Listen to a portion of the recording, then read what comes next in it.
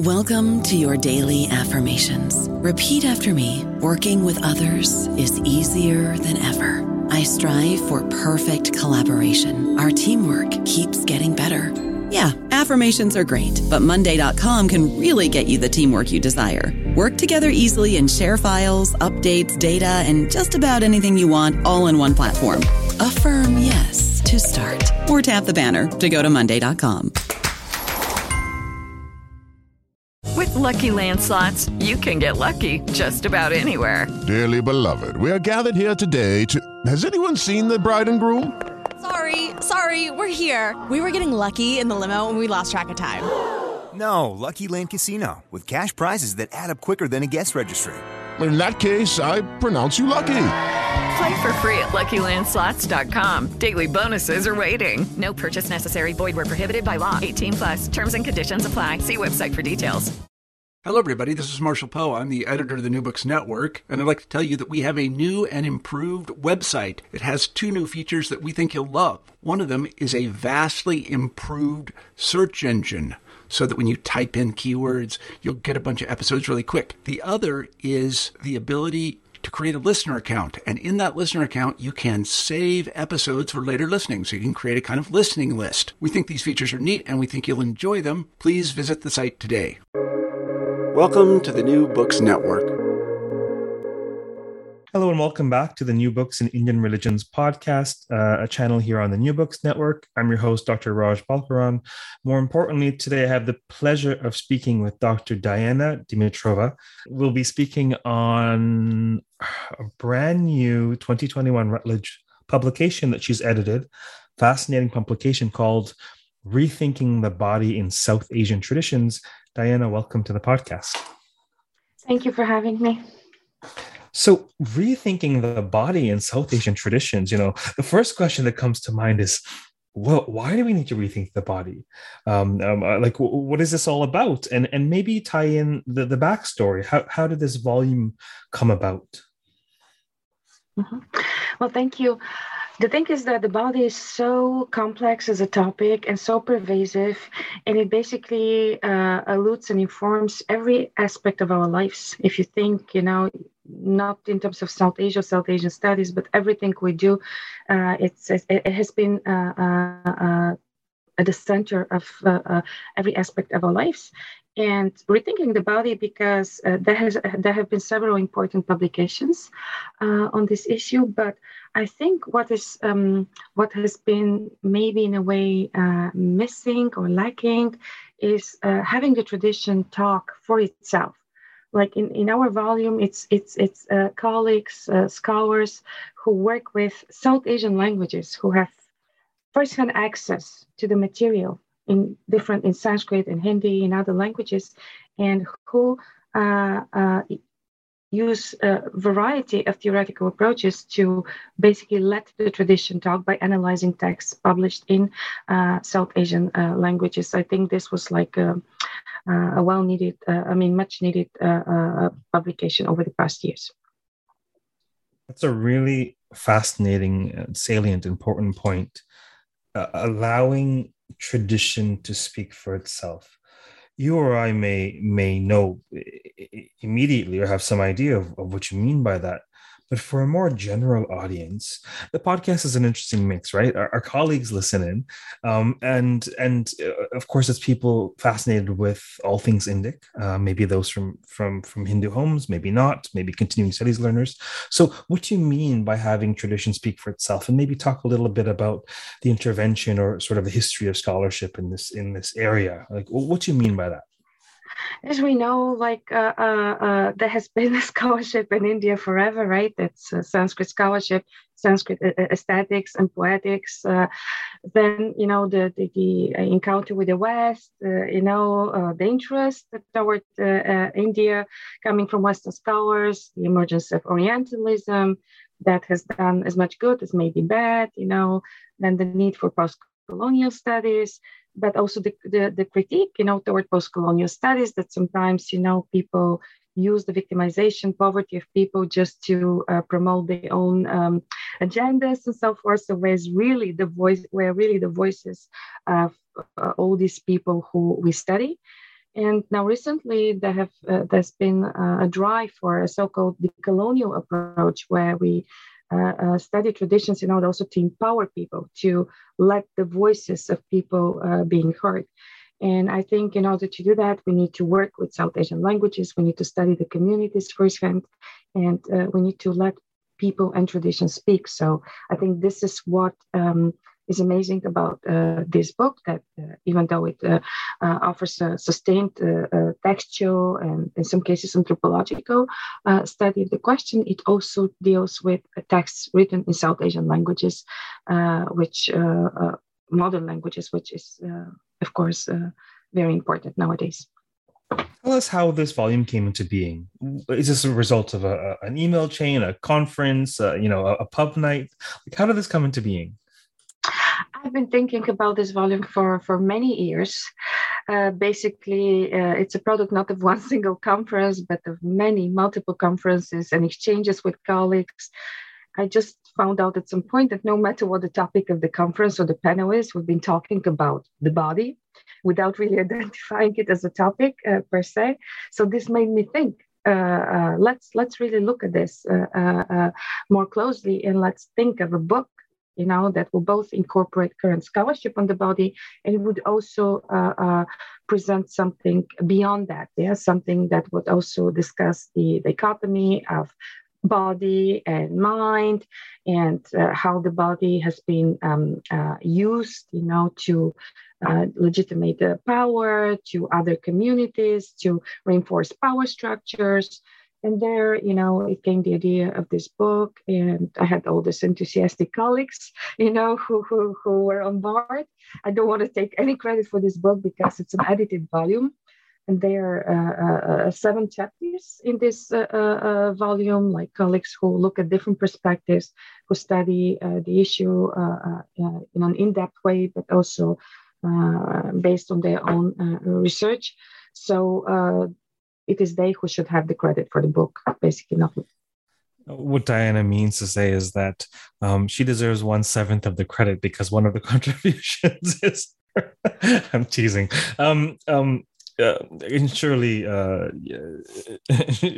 there's a great deal of labor that goes into the work behind the scenes to bring something like this together. But what maybe we should dive into some of the papers. That'll give us a better basis for conversation. So in the first paper by Chris Austin, what is the gist of it? Well, Chris Austin, he studies a Sanskrit text, and he's looking, he focuses on the Harivamsha, or the lineage of the Lord, which is a text from the 2nd or 3rd century CE. And he says that it constitutes the oldest retelling of the god Krishna's life. And he argues that this important text established the divine and genealogical identity of Krishna as a form of Vishnu and as a Vrishni warrior. And he discusses not only the apparent issues of patriline and male descent, but also the implied and not so obvious concerns about the failure of patriline and in the narratives of Krishna's life. Yeah, this the volume I found fascinating, but selfishly, Chris Austin's article caught my eye because I also study Puranas. We've also had him on the podcast, but they're all fascinating. But it's a rich look at the patriline for sure. What would you say is the main takeaway of what Chris is doing? Like, why is he looking at this? Well, I think by using the notion of the body as a tool for interpretation, he has traced the ritual and mythological anxieties over patriline and the male body to the earlier Vedic period. And he suggests that the recurring images of corporeal seizure and restriction in the accounts of Krishna and his male offspring are of similar nature to those earlier concerns. And he argues that Krishna's lineage itself can be seen as a male body, which is threatened and restored together with its individual members of the narratives of Harivamsha. So I think it's a very interesting approach, like innovative and kind of, it's a fresh reading of the classic text. Sure. Indeed, and this idea that the lineage itself is an embodiment, this sort of play on the very corporeal world as an embodied state. It just reminds me of the very beginning of the Markandeya Purana. It's it's so interesting. You have this Purana by mouthed by Markandeya, and how it starts off is Jaimini, a student of Vyasa, comes to Markandeya to ask Markandeya about the Mahabharata. Can you imagine? He's a student of Vyasa who wrote the Mahabharata. Yeah. And he's saying, I have these puzzling questions. He's going to Markandeya because Vyasa can't answer his questions, apparently. And his very first question is, why does Vishnu take on a body again? Like, what's up with this avatara? So this is obviously a very important theme in Puranic lore. Enough about me. And my Puranic fetish.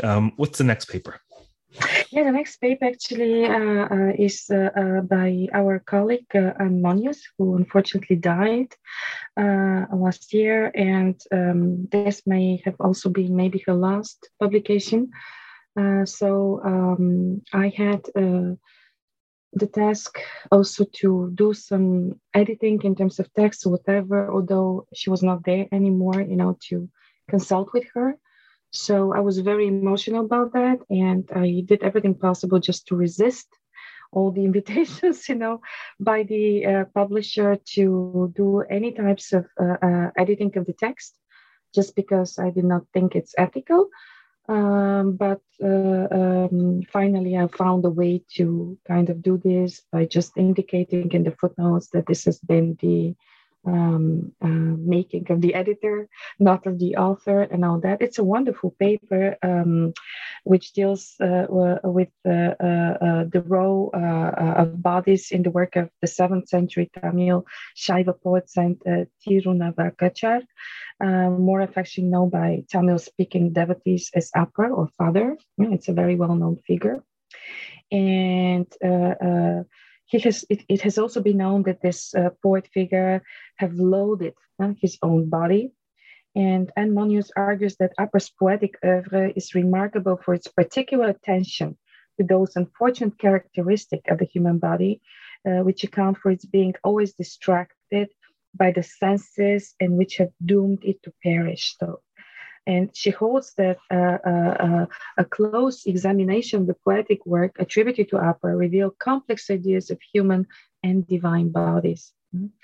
And she concludes that Appa's poems invite the audiences not to ignore or reject the body, but rather to consider it in multiple ways in search of liberation. So in a way, the body could be an obstacle to liberation, but it can also be the vessel, the tool to it, right? Because the body also holds our mind, ability to meditate, to love, to serve. So it's a very important paper, and I feel that we're very fortunate to have this paper in the book. Well, I had to do a bit of a double take when I first looked at the table of contents, because if I'm not mistaken, it was 2019 that Anne Monius passed in. And so it was like, I thought to myself, this must be her final paper. Yeah, it took very long for the book to be published, as usual, right? With all the things and all that. Yeah, but yes, indeed. I remember I emailed with her virtually like a few weeks before her untimely death regarding her article and the volume and all that. And I had no idea, of course. And I wish I'd met her in person rather than emailed it. Yeah, absolutely. Imagine paying homage, someone's passed, and then 2 years later you see an article out in their name. It's great. It definitely was her last paper, and her legacy continues. It happens to be the case that she was my advisor's advisor, so her work has impacted me in many ways through my doctoral training and beyond. Absolutely. I've known Anne for many years. She was a colleague and a friend, and I just, it's still a shock for me. And my sympathy goes out to her family, colleagues, friends, to us all. Everyone is affected, and she was really loved and appreciated by all. And she was a wonderful person. Yeah. Indeed. The third paper in the volume by Stefania. Stefania Cavalieri studies the drama Vijnana Gita by Keshav Das, who is a 16th, 17th century author, in order to illustrate the multiple values attributed to the body. The author argues that in Vedantic perspective, the body is inscribed in the dichotomy between the self and the world, and it represents the seat of illusions connected to the material creation. She holds that it can be used as a symbol of religious and moral rigor and as a key to political authority or as the abode of deprivation. And she also states that oleographic representations of the body of the heretics play a central function in iconological analysis, while in poetry, the limbs of the body are popular terms of comparison for literary descriptions. And she also examines the path of yogic control of the body that is indispensable for achieving the most unexpected transformations from the acquisition of a different gender to the attainment of final release or moksha. And I think she concludes that the drama Vijnana Gita reinterprets the relation body-mind in the process of liberation of the self in the light of new religious concepts of devotional inspirations, yoga practices, and secular requirements related to the socio-cultural context of the 17th century. So it's a very interesting paper, which is which also offers a deep, very sustained textual analysis of the text. And I also found her point very interesting, that the combined theology of renunciation propagated by Buddhism and Jainism with the Sufi literary models of rulers who become ascetics to win victory over the body and attain the utmost reward of divine love. So she looks at Hinduism or Hindu tradition in contact also with the Buddhist, Jaina, and Sufi traditions. So this is also very interesting, very innovative, very exciting. Fascinating indeed. The next paper you're quite familiar with, you wrote it. Yeah, exactly. The next paper refers to my study on the Radha Swami tradition. Like, I studied the notions of yoga and bhakti in the tradition of Radha Swami in the 19th and 20th century, which in a way transcends traditional Hinduism in multiple ways. And I analyze ritual practice, which involves elaborate meditations known as Surajap Yoga, or yoga of the sound of the inner current. And I focus on the role of the subtle body in meditation.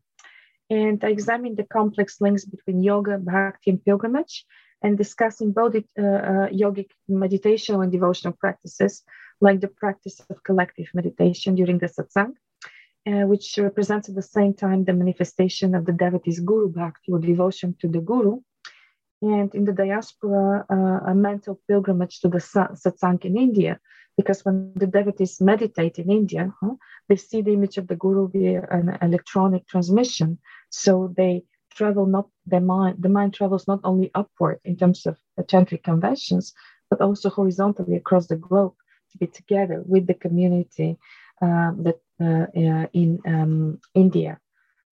So in order to study this, I have also examined elements of Radha Swami religiosity, which invite the devotee to long for a darshana of the guru and encourage followers to meditate on him. And I've also discussed the concept of arti in Radha Swami, which represents an internalization of ritual worship, in which the devotee might offer to his guru the parts of his inner body. So this is a nirguna arti.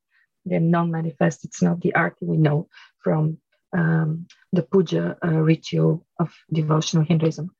I don't know about you, but I'm very busy and I don't have a lot of time to cook. That's why I subscribe to Factor. Eating better is easy with Factor's delicious, ready-to-eat meals. Every fresh, never frozen meal is chef-crafted, dietitian approved, and ready to go in just 2 minutes. You'll have over 35 different options to choose from every week, including Calorie Smart, Protein Plus, and Keto. These are 2-minute meals. Factor meals are ready to eat and heat, so there's no prepping, cooking, or cleanup needed. They're flexible for your schedule, Get as much or as little as you need by choosing your meals every week. Factor is the perfect solution if you're looking for fast, premium options with no cooking required. Sign up and save. We've done the math, and this is important. Factor is less expensive than takeout, and every meal is dietitian approved to be nutritious and delicious. Head to factormeals.com/NBN50 and use code NBN50 to get 50% off. That's code NBN50 at factormeals.com/NBN50 to get 50% off. So your research represents a real affirmation of the body, would you say? Yeah, absolutely. Absolutely. And I hope to show that the body and the mind are not really opposed to each other. They're not like enemies, right? We use the mind, we use the body to work with our mind. So in Hinduism, I think this is what's fascinating, that there's not really a hostile relationship between the two. On the one hand, one needs to, if you look at asceticism, one needs to kind of subdue the body. But on the other hand, we also have so many other modern movements, and of course the Buddhist tradition, and where one follows such a path, if you want, of moderation, where one uses the body in order to work with the mind. Would you say that, how do I ask? Would you say that this attitude, that this inimical relationship between the mind and the body, or the self and the body, this view that the body might be the obstacle or the enemy, in some sense, Absolutely. would you say that's an indigenous Indic view as well, or would you say that's a projection?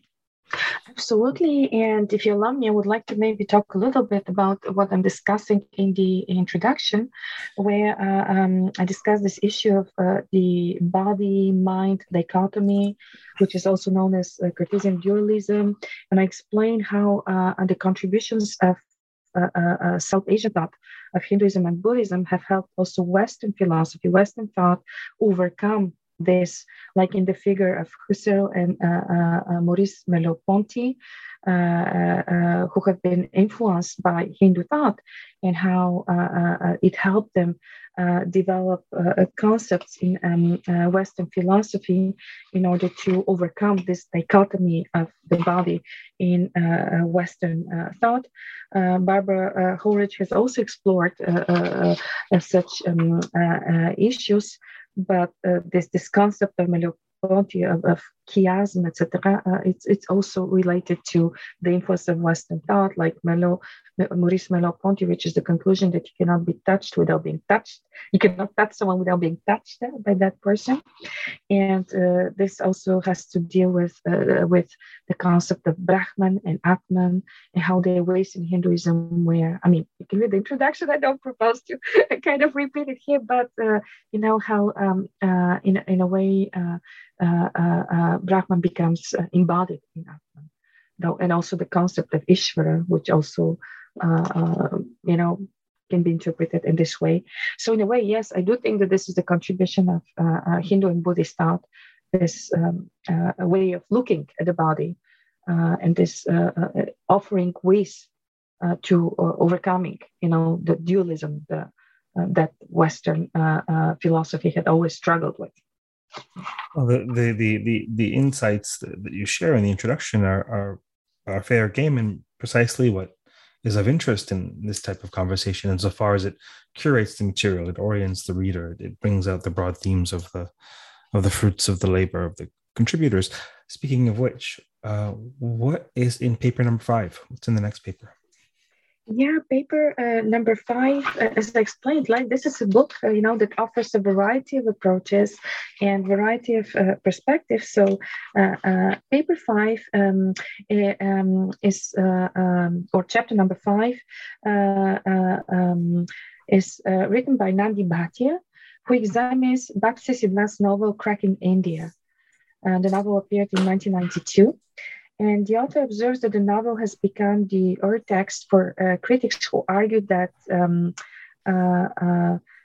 this is how we can review religious discourse and cultural nationalism during partition, and that they were actually intertwined and how the enemy was identified in corporeal terms.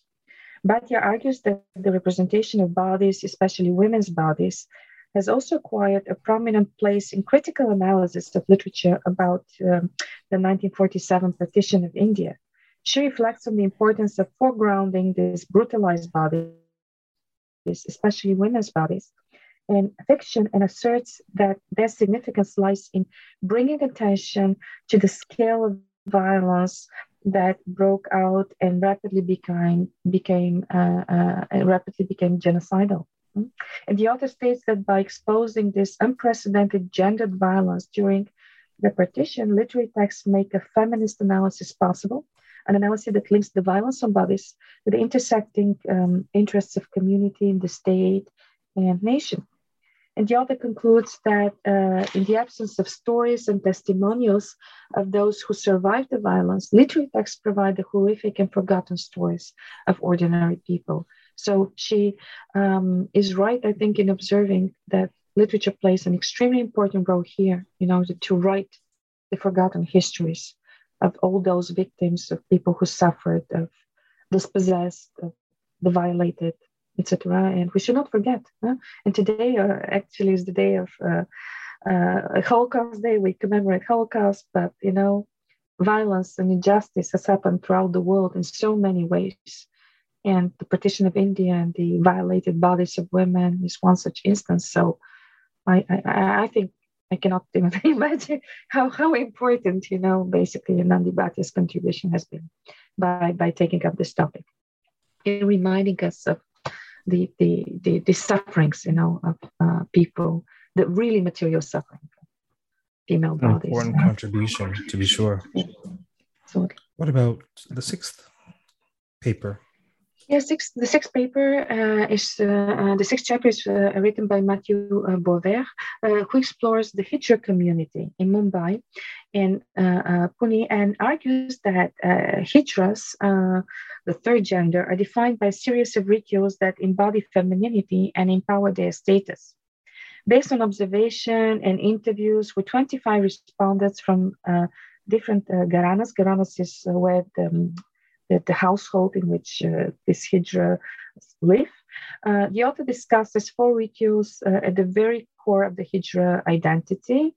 For example, the Rit, the ritual of entry within the Hijra community, the Nirvan, the ritual of castration, the Dudi Pilana, the ceremony of milk feeding, and the Tirtha Yatra. This is the pilgrimage to specific sacred locations. He suggests looking at the first 3 rituals as samskara, or rites of passage, and holds that this analysis will allow us to understand not only their symbolic meaning, but also the shaping of the Hijra body that these rituals engender through their performance. Boisvert points out that these rituals not only give meaning, structure, and cohesion to the community, but also define the entire Hijra body socially and individually. So it's a very important paper that gives us an insight into a community that I would say has not been much studied.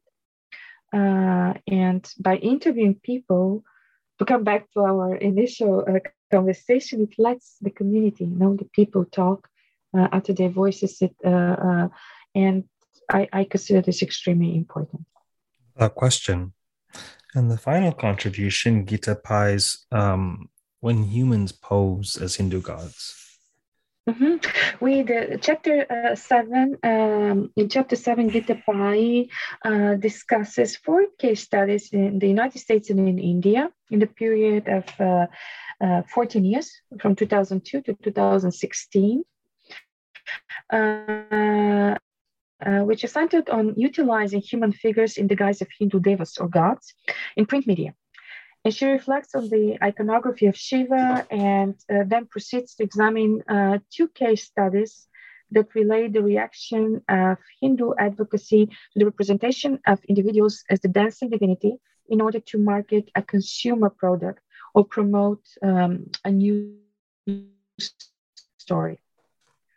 She also looks into two case studies of Hindu organizations' response to magazine covers that showcase Vishnu in order to publicize the featured stories. So it's an interesting use of the body. The author studies what religious organizations reveal about themselves when they contest representation of human bodies as gods in the media, and reflects on their claim that using deities in this way promotes a negative image of Hinduism, as it constitutes a commercial misappropriation of the sacred iconography.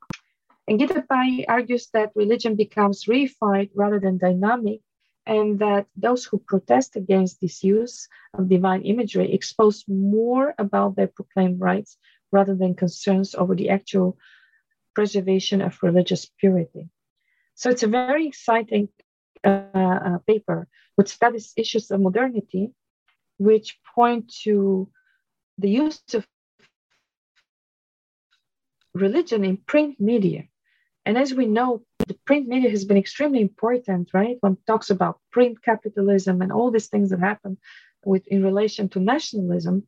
So now in the terms of post-nationalism or post-colonialism, the question is, this use of print media, what does it really say about, the future of things? I don't think the author gives an answer, right? But these questions, I think, can be revisited in a few decades or just to see, whether we continue make such use of religion, or whether we just maybe grapple more secular topics. I don't know what print media's orientation will be, but for now, I think it's extremely topical, extremely interesting. A question: is this work that you're continuing, work on the body?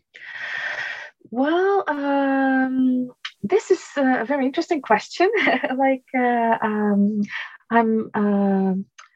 I've been actually thinking of revisiting the topic and focusing more on the othering of the body, because you have probably noticed that a group that is missing from this book, and I, as the editor, can say it, this is, for example, the Dalits.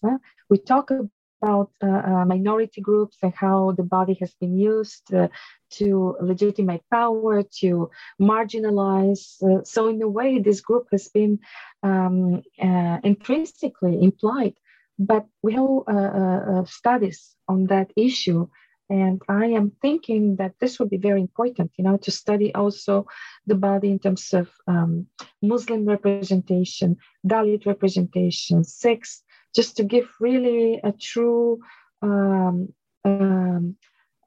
study, a glimpse of the use of the body, the interpretation, representation of the body in South Asian traditions. So the present book has begun the dialogue, but I think we need to go beyond the book in order to really explore these issues in greater detail. Well, certainly you'll be back on the podcast to discuss the next book whenever it's out. Is there anything else about the volume that you hope we would touch on? Well, I mean, I just would like to maybe say that there are multiple ways of looking at the body, and that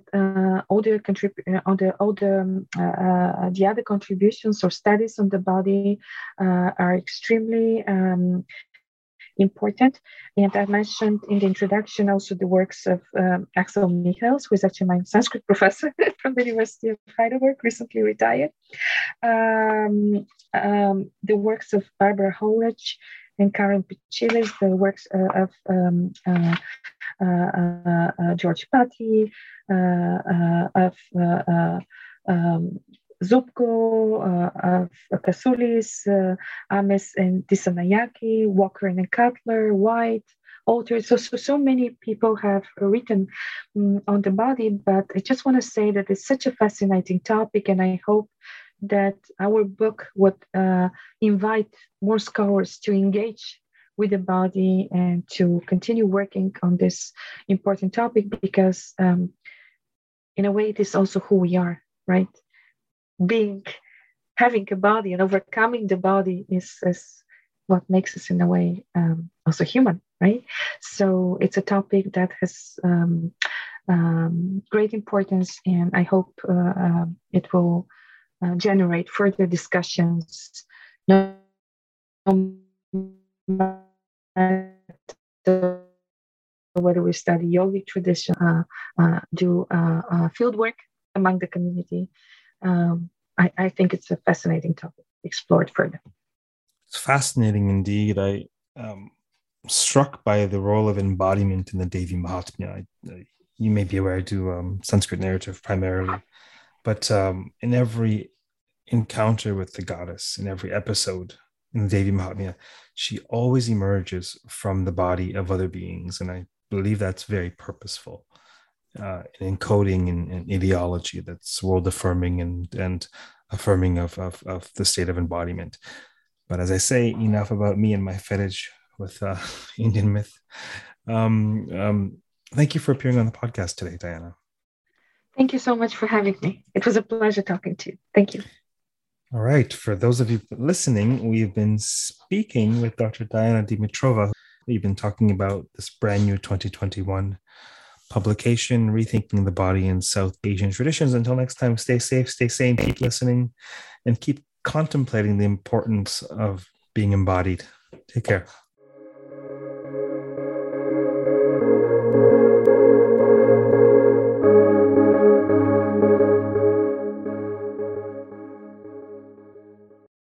Hello, it is Ryan, and I was on a flight the other day playing one of my favorite social spin slot games on ChumbaCasino.com. I looked over at the person sitting next to me, and you know what they were doing? They were also playing Chumba Casino. Coincidence? I think not. Everybody's loving having fun with it. Chumba Casino is home to hundreds of casino-style games that you can play for free anytime, anywhere, even at 30,000 feet. So sign up now at ChumbaCasino.com to claim your free welcome bonus. That's ChumbaCasino.com and live the Chumba life. No purchase necessary. VGW. Void where prohibited by law. See terms and conditions. 18+.